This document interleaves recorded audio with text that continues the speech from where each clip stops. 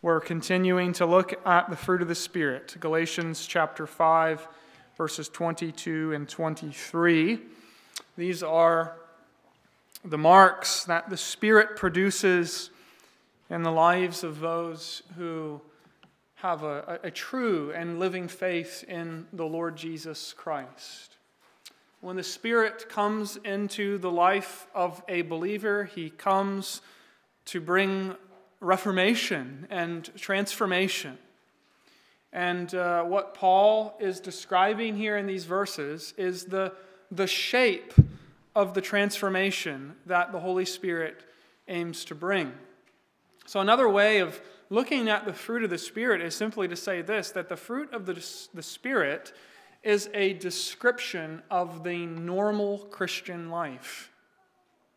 Now, Paul is not talking about a super saint here. He is talking about the marks. He is describing the shape and character of the normal Christian life. But also remember that as Paul describes this work of grace in the lives of God's people, that he has also told us that this fruit is produced by the Spirit within the context of conflict.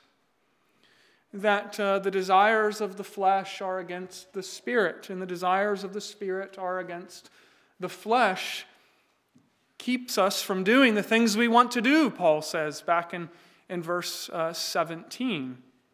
And so Paul is not saying that there will be an automatic production of this fruit in our lives. He's not suggesting either that we sit back and wait for this fruit to crop up within our lives.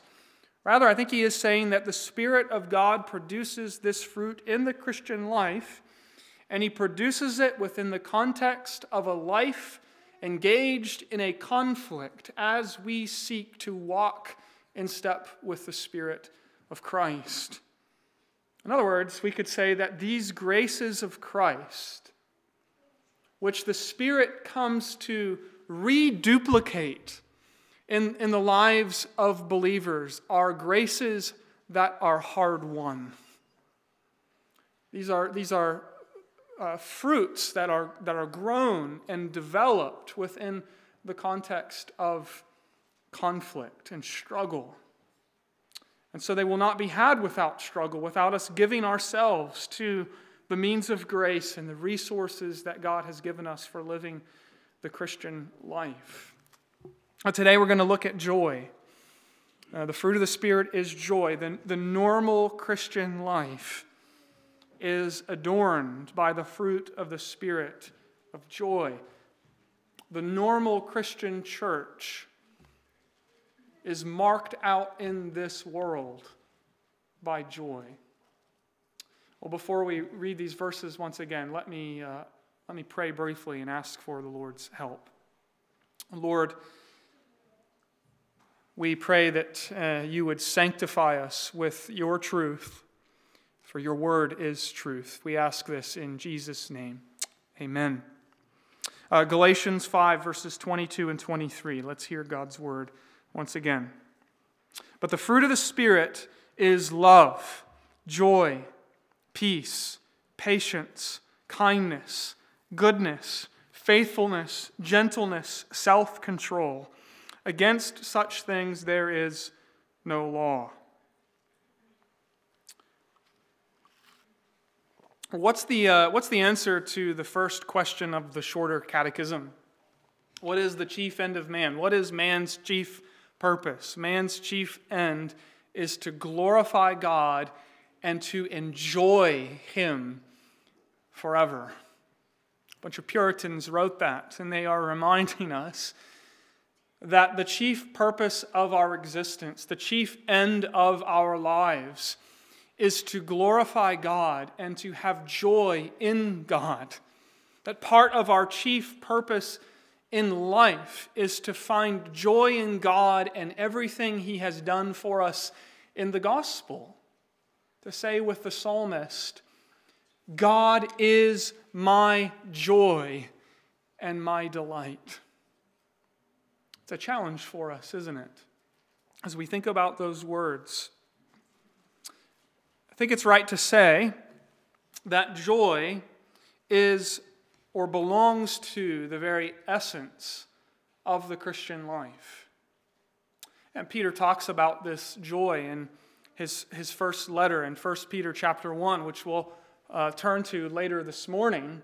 He speaks about this kind of joy. He says, "In this you rejoice, though now for a little while, if necessary, you have been grieved by various trials." He goes on later in those verses to say, "Though you have not seen Christ, you love him. Though you do not now see him, you believe in him and rejoice with joy that is inexpressible and filled with glory."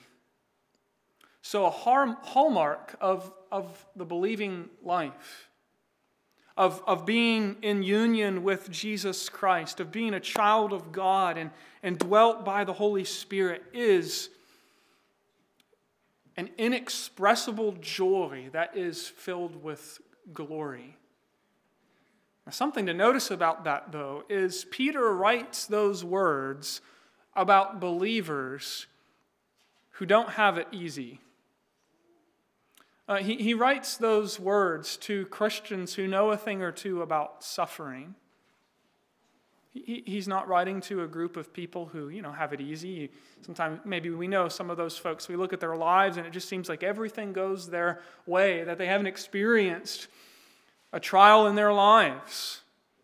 No wonder they're joyful, we might say to ourselves. Well, here you have the Apostle Peter writing to a group of believers who experienced various trials, who knew disappointment and suffering and even persecution for the sake of their faith in the Lord Jesus Christ. And yet he can say of them that they were men and women who rejoiced despite all of their hardships and all of the difficulties and disappointments and challenges of being strangers in this world. They rejoiced, Peter says, with an inexpressible joy that is filled with glory. And this morning I want us to think about that kind of joy, this Spirit-generated joy. And I want us to look at several New Testament passages and say 4 things about this kind of joy. The first passage I want us to think about is John 15, verse 11. This is Jesus speaking in John 15, verse 11. And what I want us to see here, friends, is that Jesus wants us to experience joy. Verse 11, Jesus says, "These things I have spoken to you, that my joy may be in you and that your joy may be full." There's Jesus in the upper room speaking to his disciples. There's Jesus when he's just about to give himself over to be the sin bearer of his people. He's about to give himself over to the cross. And what is it that Jesus is thinking about here? Well, he thinks about a lot of things in the upper room discourse, but specifically in this verse, what does Jesus have on his mind? He has on his mind the joy of his disciples, that we might know his joy, the fullness of joy, a Jesus-like joy. It's remarkable when you think about it. He is preparing himself and his disciples for his death and his departure. And what's he talk about? His desire for his people to experience joy. My friends, Jesus wants his followers to experience gospel joy, the kind of joy that Jesus knows himself, the kind of joy that Jesus knows from eternity and fellowship with his heavenly Father, the joy of the Trinity, the joy of communion between the Father and the Son, joy in each other, that joy Jesus has in the all-satisfying embrace and love of his Father. That's the joy Jesus wants you and I to know. And in this world, substantial joy, if we're honest, is a rarity. People go from one thing to the next, trying to find some kind of joy in their lives, and maybe they find temporary joys, fleeting joys. But at the end of the day, they find themselves empty-handed. They come up empty. They find their joys like sand slipping through their fingers. But Jesus is saying, see what he's saying here? That as one of his disciples, as someone who trusts him and belongs to him and loves him, he wants you to know that you can have joy. He wants you to have joy, the fullness of joy. Jesus-like joy. He wants his joy to be in you, and he wants it to be full, he says. That's his desire for you. That's why he died. That's why he laid down his life for his people. That's why he was willing to be cursed on the cross. That's why he was willing to endure the shame of the cross and be cursed by his Father in order that you and I might know gospel joy. And so this morning, as we begin to think about Christian joy, this is the first thing I want us to get into our heads and hopefully into our hearts, dear friends, that we have a Savior who wants us to experience joy, the fullness of joy. And that's the first thing I want us to see. Here's the second thing that I want us to see this morning from Philippians chapter 4, verse 4. So first of all, Jesus wants our joy. And in Philippians 4, verse 4, we see that in the Christian life, joy is commanded. We all know Philippians 4, verse 4, rejoice in the Lord always. Again, I say rejoice. Well, we've probably got that verse memorized just because we've heard it so many times. But when we actually pause to think about what Paul is saying, it sounds kind of counterintuitive, doesn't it? How can Paul command joy? Because we usually think of joy as a sort of involuntary feeling that comes and goes. You either have it or you don't. But here's Paul, the Apostle Paul, and he is commanding Christians to rejoice, to express their joy. And that sounds kind of strange to us, I think. Just try to, next time you're in an argument with your spouse or there's some conflict at work, say to yourself, I'm going to be joyful now. I'm going to will myself to rejoice.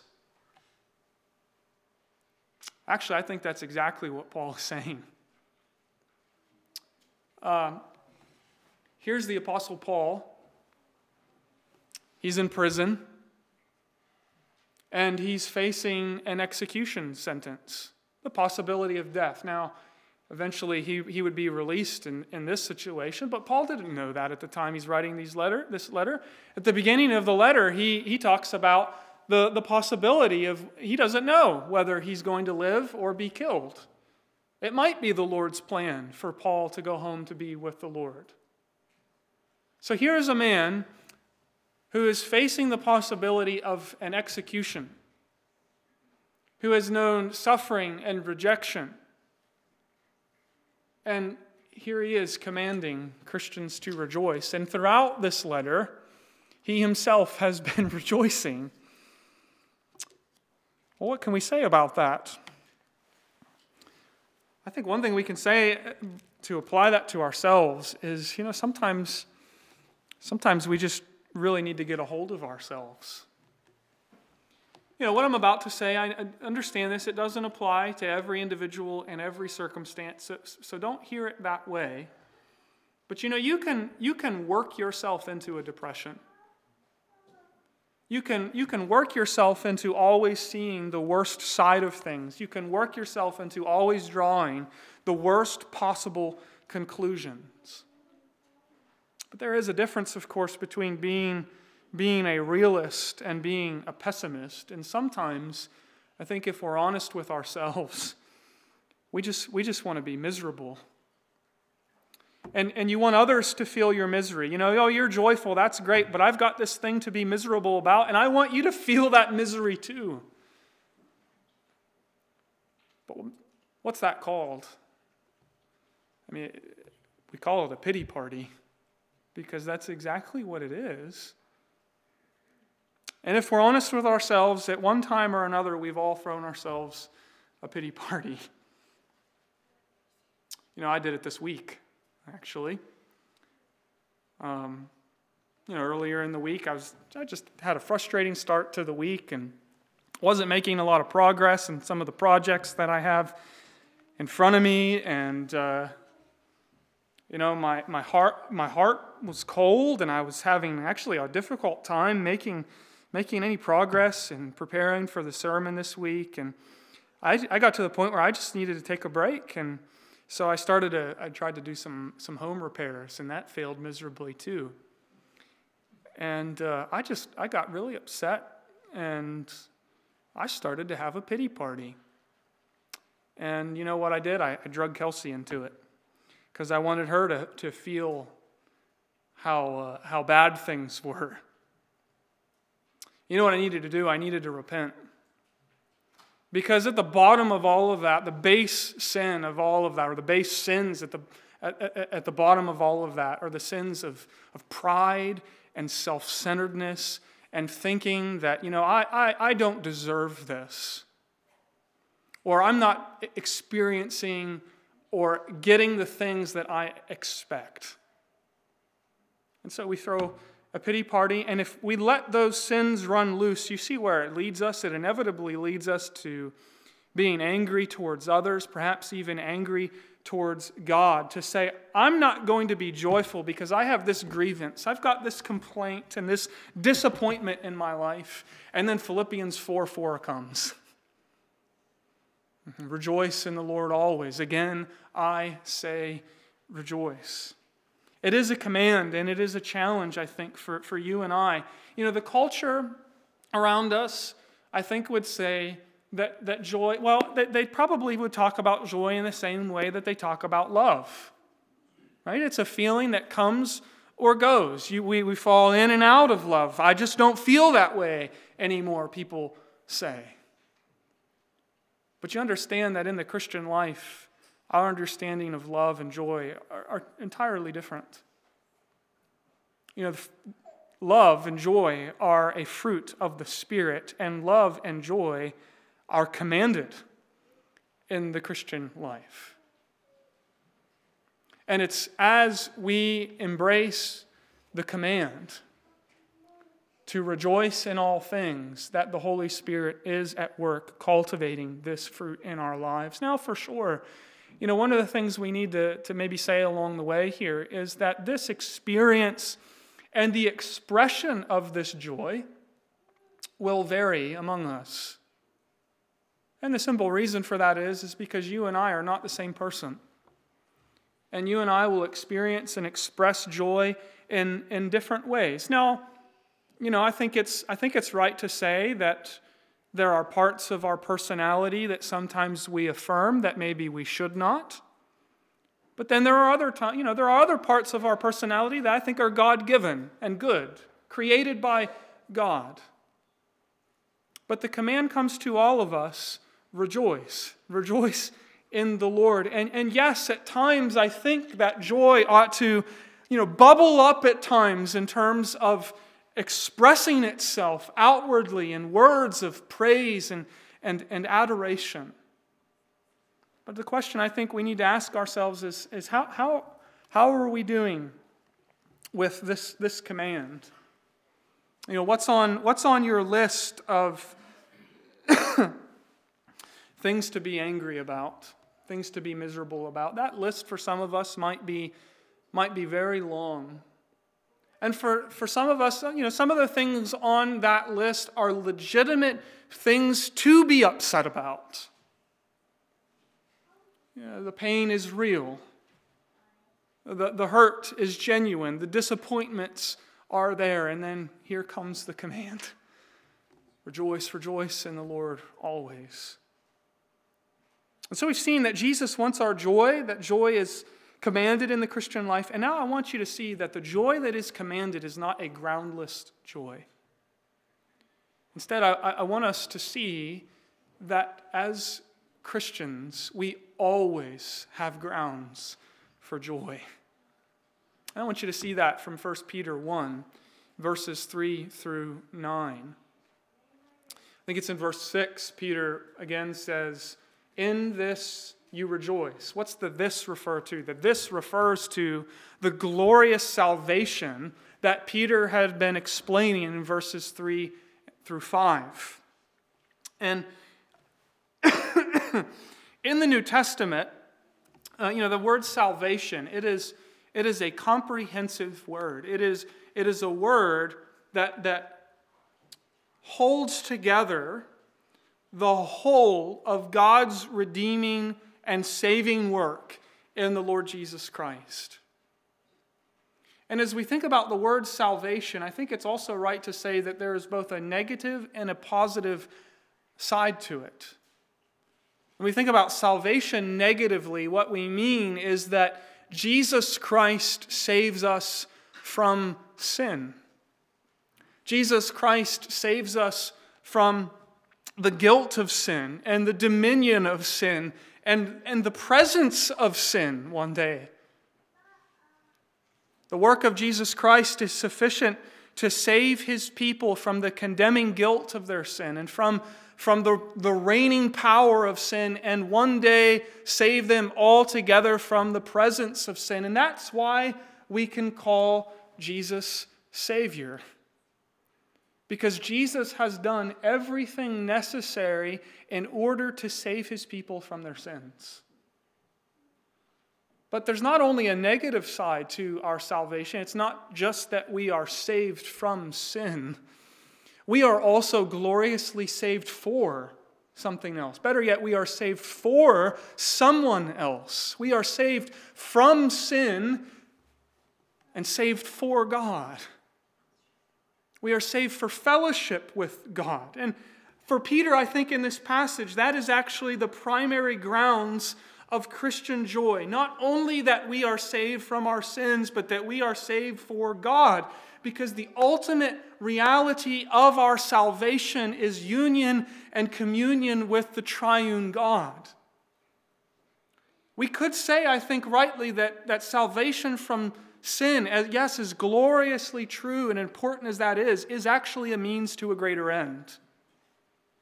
It is a means to fellowship and communion with God that forms the basis of Christian joy. And I think Peter says 4 things here that give us grounds for joy that I just want to briefly reflect upon with you in these verses.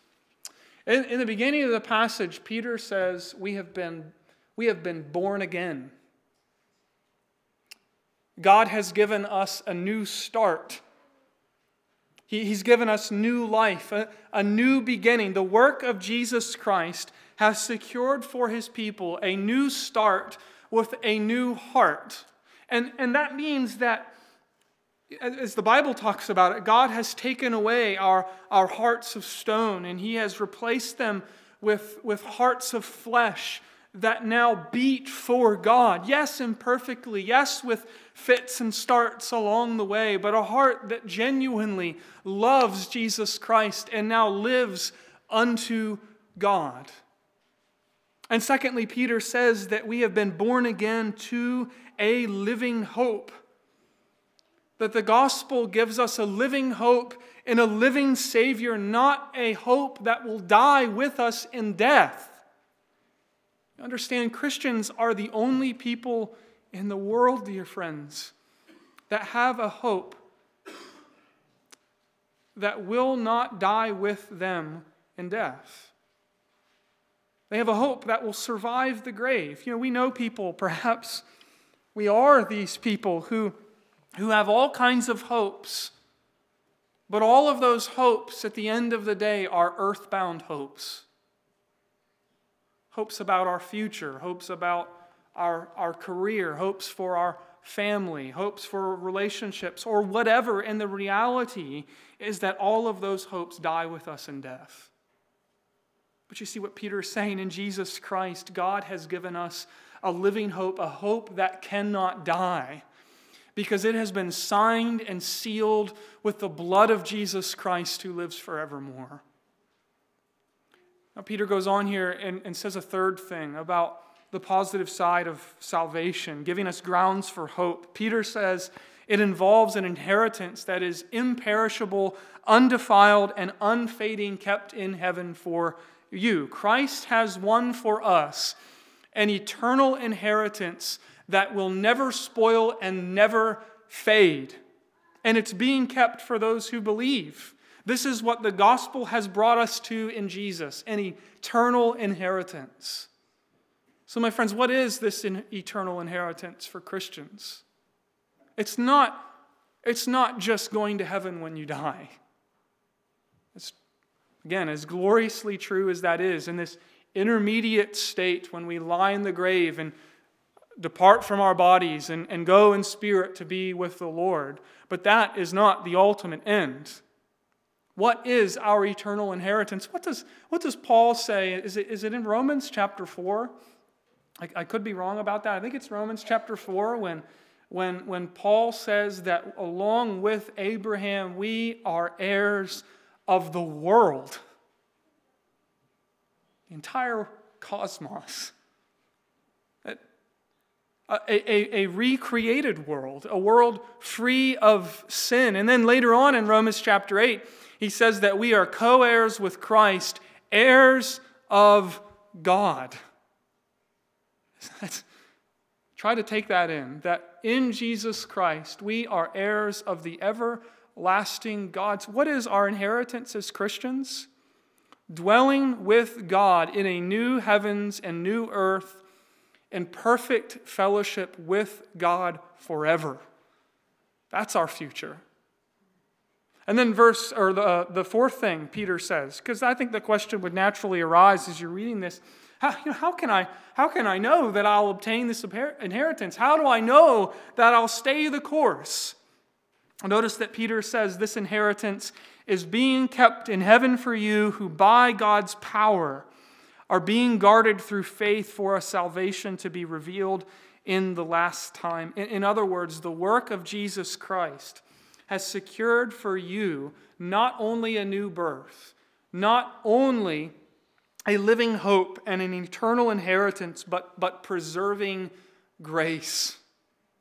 God will see to it. God will see to it through the instrumentality of your faith. So Peter says, God will guard you through faith. And you see, this is why Peter can go on to say in verse 6 to these folks, in this you rejoice. And in verses 8 and 9, you are filled with an inexpressible joy, filled with glory, because you are receiving even now the goal of your faith, the salvation of your souls. Saying you are already a partaker of these great realities. And so Christian joy is grounded in salvation. It's grounded in both the positive and the negative side. Salvation from sin, salvation for God. And so Jesus wants our joy. Joy is commanded in the Christian life. Joy is grounded in the saving work of God in both its negative and positive aspects. Now, here's the last thing I want us to say, and I think we need to say this. That Christian joy exists in sanctifying tension with the sufferings of this present life. Christian joy coexists in sanctifying tension with the sufferings of this present life. And we don't need to leave 1 Peter 1 because Peter talks about that very thing. Look again at what he says in verses 6 and 7. In this you rejoice, though now for a little while, if necessary, you have been grieved by various trials, so that the tested genuineness of your faith, more precious than gold that perishes though it is tested by fire, may be found to result in praise and glory and honor at the revelation of Jesus Christ. What's Peter saying there? He is saying that Christian joy is not the absence of pain. Christian joy is not the same thing as having fun. We say that to people today, don't we? Go on and enjoy yourself. Well, let's remember that Paul was in prison and he wasn't having fun. But Paul was rejoicing. Christian joy is not the absence of pain, grief, trials, disappointments, discouragements, tribulations, persecution, and on and on and on we could go. He is saying, though, that this side of the second coming of our Lord Jesus Christ, that joy will never be uncontested. Joy will never be unmixed. But at the very same time, Christian joy is as real in times of sorrow as it is in times of happiness. Now, how can that be? That's a question we need to ask ourselves. How can that be? Because Peter's answer is that even in the midst of those trials, God is accomplishing His good, sanctifying purposes. See what Peter's saying? Peter is writing to people who are in the midst of severe trials, but he wants them to understand what's really going on. He wants them to see what's happening in their lives from a proper perspective, that these trials are not an accident, that these trials are not the result of bad luck, that these are God-ordained and the God-governed means by which our Father in heaven intends to refine and to perfect our faith. He wants us to shine in glory, and He wants all of our lives to result at the end of the day in the praise and the honor and glory of our Lord Jesus Christ. So we need to understand this, that joy in the Christian life coexists in sanctifying tension with the present sufferings of this world. And as long as we live in this fallen world, we will find ourselves in trials and difficulties, and we cannot escape that. And so maybe it's necessary here to give a word of caution. Beware, dear friends, of false spiritualities that would have you believe that the Christian life is a cakewalk. Think about it this way. Our Father ordains trials to purify our faith. Jesus, as we sang earlier, calls us to die to ourselves and take up our cross and follow Him. And when the Spirit comes to dwell within our hearts, what does that indwelling result in but the initiation of a lifelong conflict with the world, the flesh, and the devil? The Christian life is not easy, dear friends, but it is glorious and it is filled with an inexpressible joy. And so we can say in the midst of trials, yes, it's hard going, but nothing can separate me from the love of God, my Father, for me in Jesus Christ. And my Father is at work for my ultimate good, which is to make me more and more, to conform me more to the moral glory of my Savior Jesus Christ. And so Christian joy, you see, it rejoices in the midst of trials. But the Bible actually goes another step. You remember the words of James in James chapter 1, verse 2? What does James say? He says, "Count it all joy when you are greeted by various trials." Count it all joy when you are greeted by trials. How can he possibly say that? Only if you believe, and I don't just mean, intellectually in your mind affirming these truths, but I mean really clinging to them, believing in the absolute sovereignty and providence of God. That's the only way we can really say with James, count it all joy when you meet various trials. Only if you believe in God's sovereignty and providence, that the trials and difficulties in my life and in your life are not meaningless, that these trials and difficulties are not bad luck, that my Father in heaven has not forgotten me or abandoned me. It's knowing that before the foundation of the world, He set His love and affection upon me, and as the Lord of history, in the fullness of time, He sent forth His Son to save me from my sins and save me for himself. And he holds me in the palm of his hands, and he will never, ever let me go. And therefore he works all things together for the good of those who love him. Not just the good things, but the hard things too. Well, the horrendous things that happen to God's people. If I could just boil this all down, beloved, to one final point. Somebody asked Martin Luther once, "What is a Christian?" And Martin Luther, he thought about it for a minute, and he answered, he said, "A Christian is someone who knows that they are loved." That was Martin Luther's answer.